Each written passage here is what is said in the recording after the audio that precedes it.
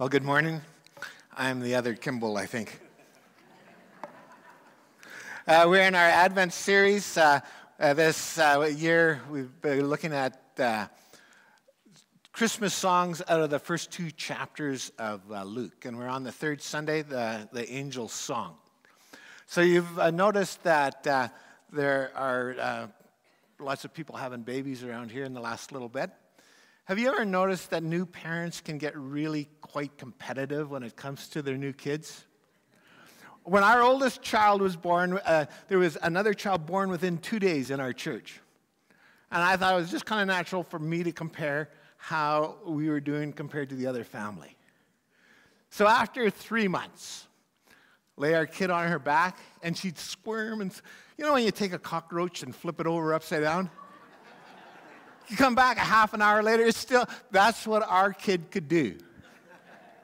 Their kid, it took a bit of struggle, but flipped over onto his stomach. And I thought, whoa, are we falling behind? Like, should I be concerned? But when it came to feeding, I was really pretty happy. Feed our kid, nice polite little burp. Them, dealing with a tsunami. I was glad, I would gladly take a cockroach impression if that meant I didn't have to have my hair slicked back by a tidal wave. Nowadays, it seems that the competitiveness can even start earlier. There's these gender reveal parties that I've seen or heard about. Those things look like they can be pretty intense. And then, of course, there's the birth announcement. In our day, I phoned a few people who phoned a few people who phoned a few people until everybody knew. Except there was that one uncle that nobody phoned. And you run into him 3 months later, and you go, I didn't know you had a kid. And you took that as an opportunity to brag about your child's hidden talents. And you say, oh yeah, we're really proud of her. She can do the cockroach. Nowadays, got Instagram and Twitter or X and text messages, and everybody knows right away. Except there's that one uncle who hasn't figured out how to use his iPhone, right? And you run into him 3 months later, I didn't know you have a kid, and you take that opportunity to brag, and you say, yeah, our daughter rolled over last week by herself. Well, I kind of pushed. I lifted and pushed. The landing, she nailed it. It was all her. My friends had a new grandchild lately, and they sent out a picture, as the announcement. And I'm looking at the picture, and I'm thinking, I don't remember things looking like this.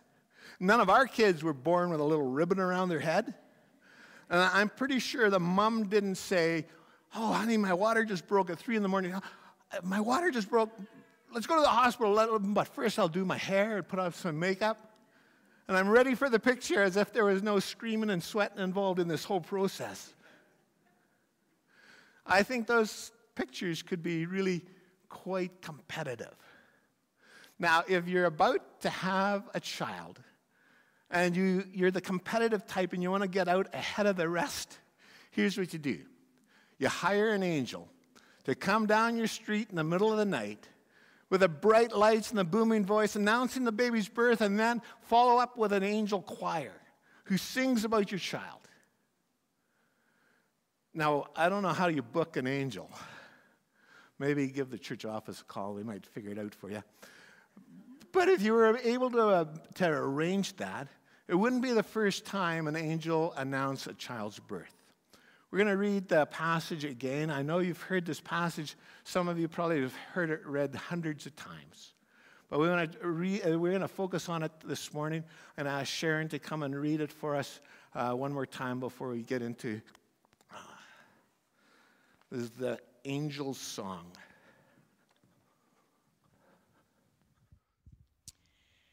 And there were shepherds living out in the fields nearby, keeping watch over their flocks at night. An angel of the Lord appeared to them, and the glory of the Lord shone around them, and they were terrified. But the angel said to them, do not be afraid. I bring you good news that will cause great joy for all the people. Today in the town of David, a Savior has been born to you. He is the Messiah, the Lord. This will be a sign to you. You will find a baby wrapped in cloths, lying in a manger." Suddenly, a great company of the heavenly host appeared with the angel, praising God and saying, "Glory to God in the highest heaven, and on earth peace to those on whom his favor rests." When the angels had left them and gone into heaven, the shepherds said to one another, "Let's go to Bethlehem and see this thing that has happened, which the Lord has told us about."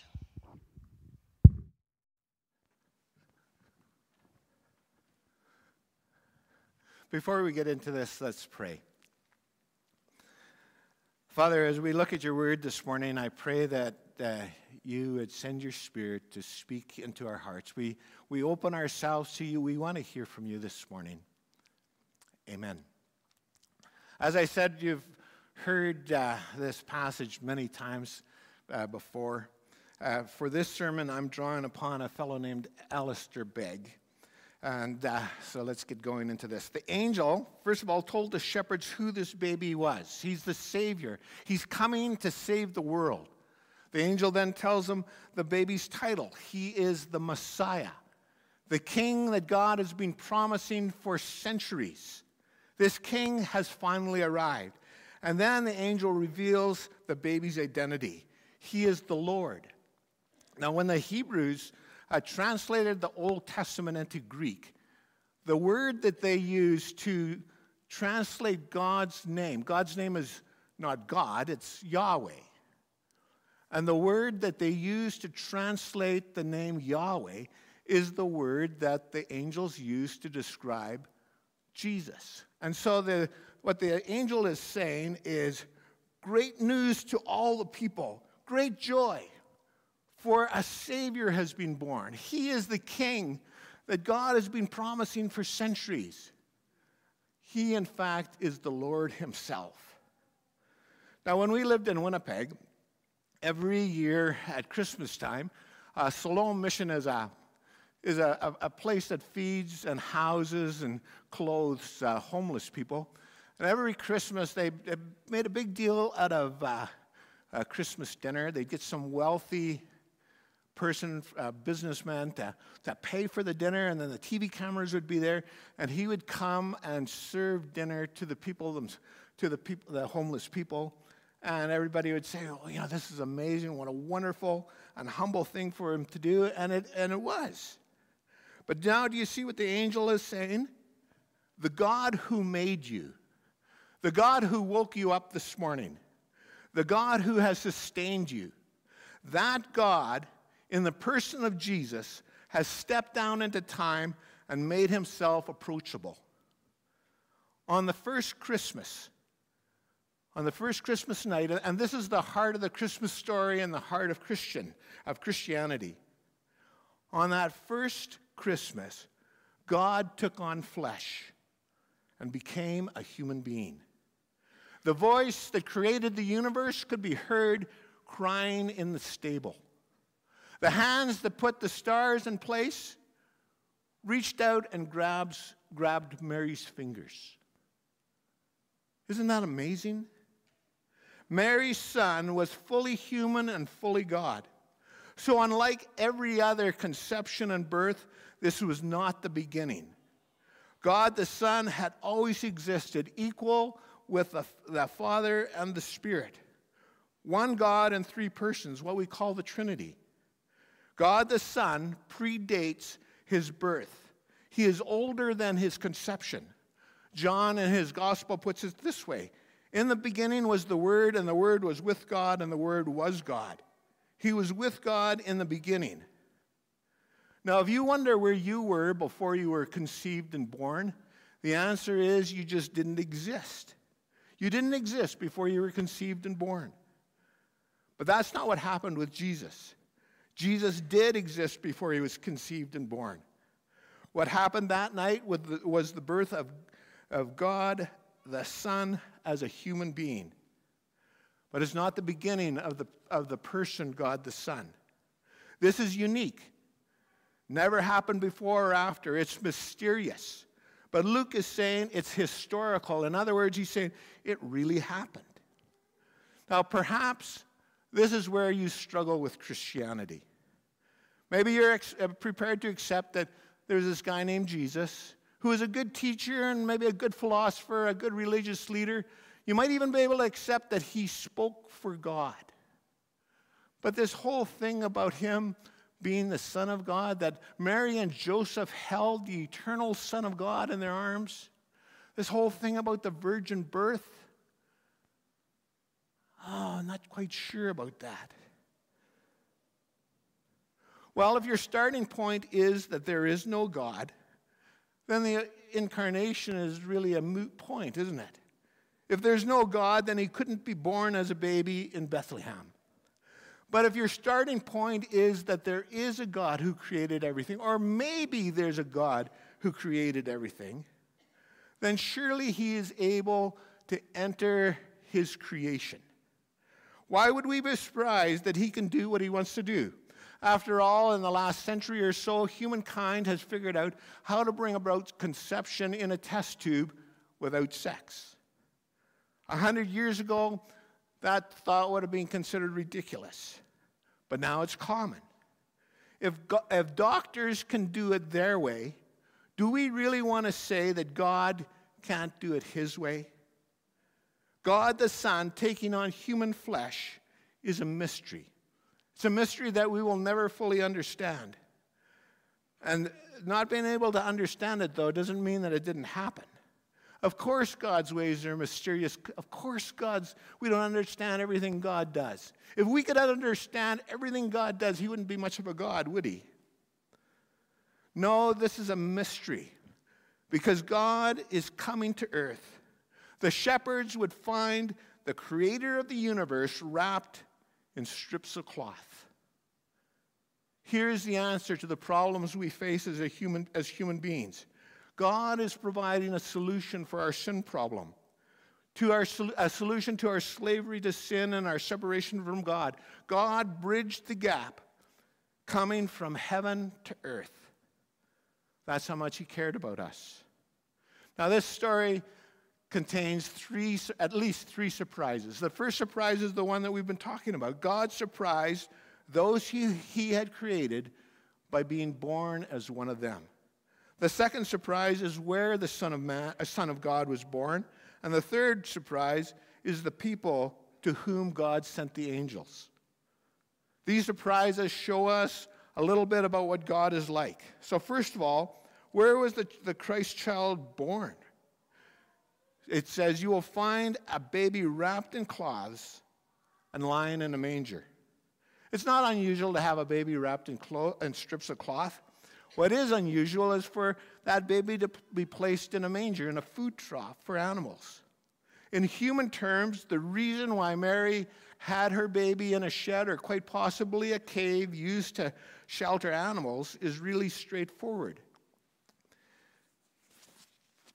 In Rome, the Emperor Caesar Augustus had ordered a census be taken, forcing Mary and Joseph to travel from Nazareth to Bethlehem. And once they got there, there was no room for them to stay anywhere else. Augustus' name meant worthy of adoration. Now, according to an inscription that is carved into stones around 9 BC, so before Jesus was born, this is called a Prian text because it was stones found in an ancient city of Prian who talks about Caesar Augustus. And this is what the stones say about the gospel. That's the word they use, the gospel about Augustus' birth. It says, Augustus' birth gave the whole world a new aspect. The world would have fallen into ruin had not a widespread well-being shone forth through him, the one now born. Providence filled this man with virtue that he might benefit mankind, sending him as a savior for both us and our descendants. The birthday of the God was the beginning of the good tidings he brought for the world. From his birth, a new reckoning of time must begin. What Augustus has said about himself sounds very similar to what the angels are saying about Jesus, doesn't it?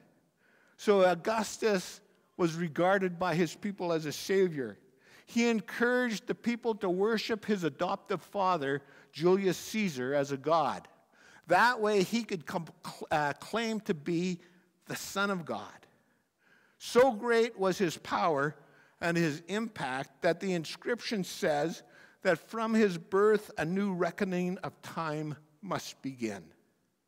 The local calendar honored Augustus by making the provincial year begin on his birthday. And so the shepherds must have been struck by how vastly different this child in the manger was from the power and majesty of the Roman emperor, Caesar Augustus. Caesar Augustus had so much power and authority that with a simple stroke of a pen, he could force tens of thousands of his subjects to have to travel. Mary and Joseph traveling from Nazareth to Bethlehem. That's the kind of power he had. And yet here in the manger lay one who is really worthy of adoration, whose birth changes everything, who came as Savior and who really is the Son of God, and whose birth date is the way we still recognize time more than 2,000 years later. He wasn't born to a queen. He wasn't born in a palace.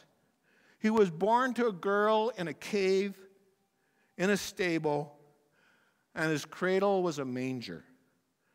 The Son of God came to be just like us, to be among us, rather than to lord it over us. If you know what it's like to be poor, so does he. If you know what it feels like to be an outsider, to be an outcast, so does he. He knows what life is like. As Jesus himself put it, I did not come to be served, but to serve and to give my life as a ransom for many. The next surprise is where the announcement was made. God did not make the announcement to Julius or to Caesar Augustus or to the rich and powerful people in the land. He made the announcement to shepherds, to people who by Roman standards were considered to be outcasts. We might expect God to want to announce this to the powerful and the rich and the people with status, the people who could do something about it. But no. In fact, in the book of Luke, we discover that again and again, God goes to the least, to the last, and to the left out ones. He works in ways that we might not anticipate. You see, he's different than we are. We might expect him to work, or if we were God, we would maybe do it differently than what he does. But he's the real God, and you and I are not him. And so that's the message of the angel. But no sooner had they finished and the shepherds maybe start getting themselves up off the ground than reinforcements appear. The Redeemer has come, and the angel choir of heaven is there to announce it. The choir declares what this baby will achieve: peace on earth. Augustus had established what is known as Pax Roma, of the peace of Rome, an empire at peace and guaranteeing safety and order. You know why have you ever kind of thought, why did the early Christians, why were they able to travel so easily and spread the gospel? Why could Paul take a large collection of money and safely take it from Corinth to Jerusalem? Why was he? Well, it's because of Pax Roma. Law and order was established in the Roman Empire by Caesar Augustus. But the peace of Rome was about to be dwarfed by the peace of God.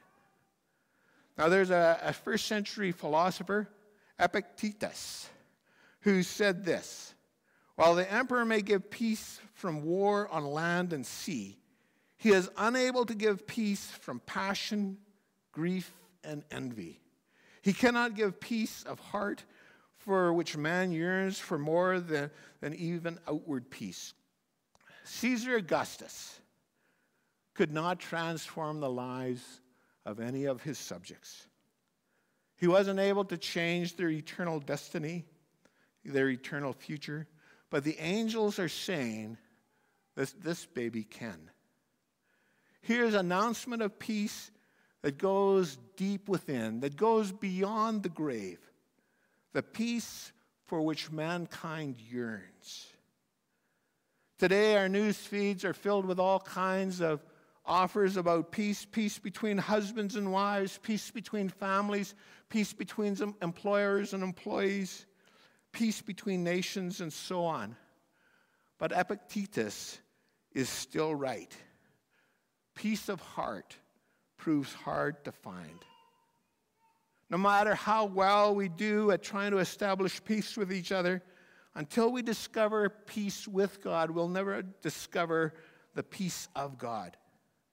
And since we have separated ourselves from God, we often live independently from Him, rebel against Him. Then this is a peace that can only be brought about by the intervention of God Himself. We may try to find peace apart from God. Maybe we try to find peace by earning lots of money and being rich and famous, or we try to find peace by being really, really good and following all the rules and regulations. But the truth is that only God can give us this kind of peace with Himself. The angels tell us that where His offer of peace was made, it's not a peace in something, it's a peace in someone. It's a peace that pursues us, that seeks us, that knocks on the door of our lives.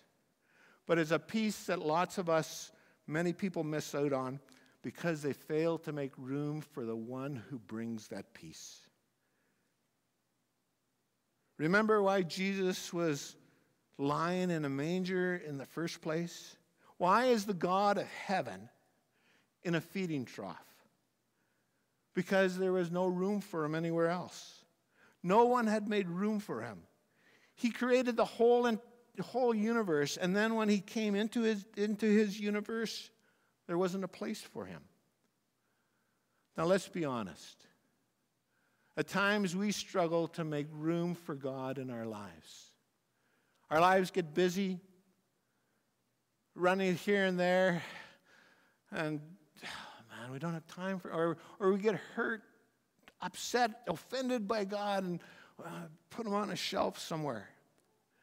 But our response doesn't change the truth. God has visited this world. He has come as one of us to bring peace to us by redeeming us from our sins. Have you made room for Him in your life? Can you make room for Him in your life? Do you need to experience the peace that only He can bring? Jesus came to bring you peace, but you have to receive it. I'm going to conclude the sermon with an illustration, and I've got Rourke who's going to come and help me. Out up here, and the way this is going to work, I'm going to just ask you some questions. We're going to visit and ask you some questions, and these guys are going to just listen in on you. Is that all right? Are you good with holding the mic? Yes. Yeah, good. So, have you preached a bunch of sermons before? No. Is this your first sermon? Yes. How do you think you're doing? Good. Good, yeah, well, you know how I tell? Look out there. Can you see anybody sleeping? No. No. There's one guy there, eyes closed, mouth open, but I think he's praying. I could have used you up here about 10 minutes ago, man. Okay, you ready to get on with the sermon? Yes. Good. What have I got here? $5. $5. You know what? I want to give this to you. And when I give it to you, you can take it home with you. You can do with it whatever you want. Okay? Okay. Okay, now, do you believe me that I'm going to give it to you? Yes. Good answer. But all that promising, like I promised you, all that promising and believing hasn't gotten you anything yet, has it? Yeah. Yeah, no, I still got it. You don't. And some of us here today, some of these adults, Yeah. they know God's promise. like to save them, right? God so loved the world that he gave his one and only Son, that whoever believes in him should not perish but have everlasting. God promises to save us, right? And they believe that Jesus is the Son of God, that he lived a perfect life, born of a virgin, lived a perfect life, died on the cross, rose again, went back to heaven, sent the Holy Spirit. Believe all of that. But just like you, they don't got it yet. Now, what do you think you have to do to get this? How is that going to work? Maybe like they'll make all. How about if you just reach out and grab it? Oh! Now it's yours. Thanks.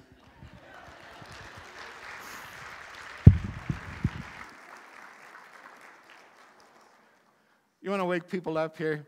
2 things. Get a kid up front. Bring out money. Everybody's always awake. But just like what I was saying, some of us here might know God's promise. And we might believe, and people talk about believing with our heads. We need to move that belief, that 18 inches, down to our hearts. And how do we do that? In Rourke's case, it involved reaching out and just grabbing the money. How do we do that? And I used to talk about, praying a prayer. Some of you have heard of the sinner's prayer. But I'm afraid that sometimes that thing has been manipulated and misused. So I like to talk about attitudes, where we move that believing from just something that we ascribe to with our brains to something we're committed to in our hearts. And the attitude is way more important than the words of the prayer. And most often, the attitude is going to be expressed in a prayer. But the important thing is the attitude. And what's the attitude that I'm talking about? Well, there's a number of things. First of all, it says, God, I know that I can't save myself. In fact, even if I am the most holy dude around, and I obey all the rules and regulations, that's not saving me, because I'm living apart from you. And I'm just showing everybody how good I can be. So my first attitude is I can't save myself. The second attitude is, God, I want to have that kind of relationship with you that I can hear you, I can understand you. And when you talk to me, and by the way, God's going to talk to me when I read the Bible, when I pray, when I hang around with other Christians like coming to church. But God, when you talk to me, I'm going to be quick to agree with you about who I am and what I do. And God, did you know the word confess simply means to agree? Agree with God about what he says about himself, that he's God and I'm not. What he says about me, and that is that I tend to wander away from him. I tend to do things that I'm not supposed to do. I tend to sin. And I agree with God about my behavior. And so the attitude is, God, I want the kind of relationship where I can hear you speak to me about these kind of things. And when I hear, I'm going to be quick to agree with you about who you are, about who I am, and about what I've been doing. And I'm going to change. With your help, I'm going to change. And the third part of the attitude is, God, I want that kind of relationship where I can hear you. And when you talk to me about stuff that I'm not doing, that I should be doing, I'm going to be quick to obey and follow and start doing the stuff that you're talking to me about. And the final part of the attitude is, God, I can't do this by myself. I need you to send your Spirit to live inside me. Because as soon as I live separately from you, I screw this whole thing up. I need you. So I want to conclude by talking to 3 groups of people here. The first group is, you might say, oh, Russ, that sounds so familiar. I used to have that kind of attitude. But I kind of lost touch with God. I don't hear him anymore. I haven't agreed with God about much of anything for a long time. The word for us on that one is we need to repent. Repent's just a farming term. When you're plowing with your ox and you get to the edge of the field, you turn your ox and plow around, you go back the other direction. That's what repent means. I've got to repent with my attitude and my behavior. The second group of people is people who say, well, Russ, I've never had that kind of attitude, that kind of relationship with God. And I want that kind of relationship. The word for you is receive. Receive. Reach out and take hold. Receive what God has for you. And the third group of people is those who say, oh, yeah, I'm not convinced about this Jesus being God thing yet. Virgin birth, that sounds a little too sketchy for me. The word for you is seek. Just ask the Holy Spirit to teach you what's true. That if in fact there really is a God and that he really does love you and that he really did die in your place, just ask the Holy Spirit to show you. Now, I'm going to end with a prayer. And as I said before, the attitude's way more important than the prayer. But sometimes we express our attitudes in prayer. And so if any part of this prayer seems right for where you're at today and you want to do something about it, just say yes in your heart to it. And then if you do that, tell somebody about it. Afterwards, some of us are going to be up front here. If you want somebody to talk to or pray about, with you, we're here. But let me pray, and then we'll sing a song. Oh, Father, I thank you that you sent Jesus, that King that you'd been promising for hundreds and hundreds of years. You sent him to save us, to be what we couldn't be. And so I thank you that you sent Jesus. We want that kind of relationship with you where we can hear you, where we can have peace, where we can find that peace of heart, where we can listen to you and we can be quick to obey you, quick to agree with you.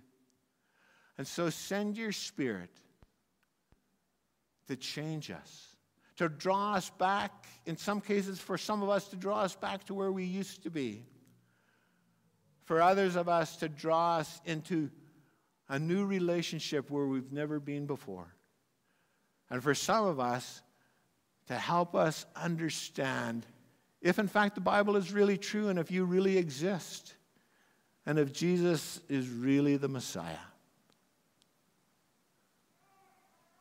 Father, we want you to work in our lives. We need you. And so we pray these things in the name of Jesus. Amen.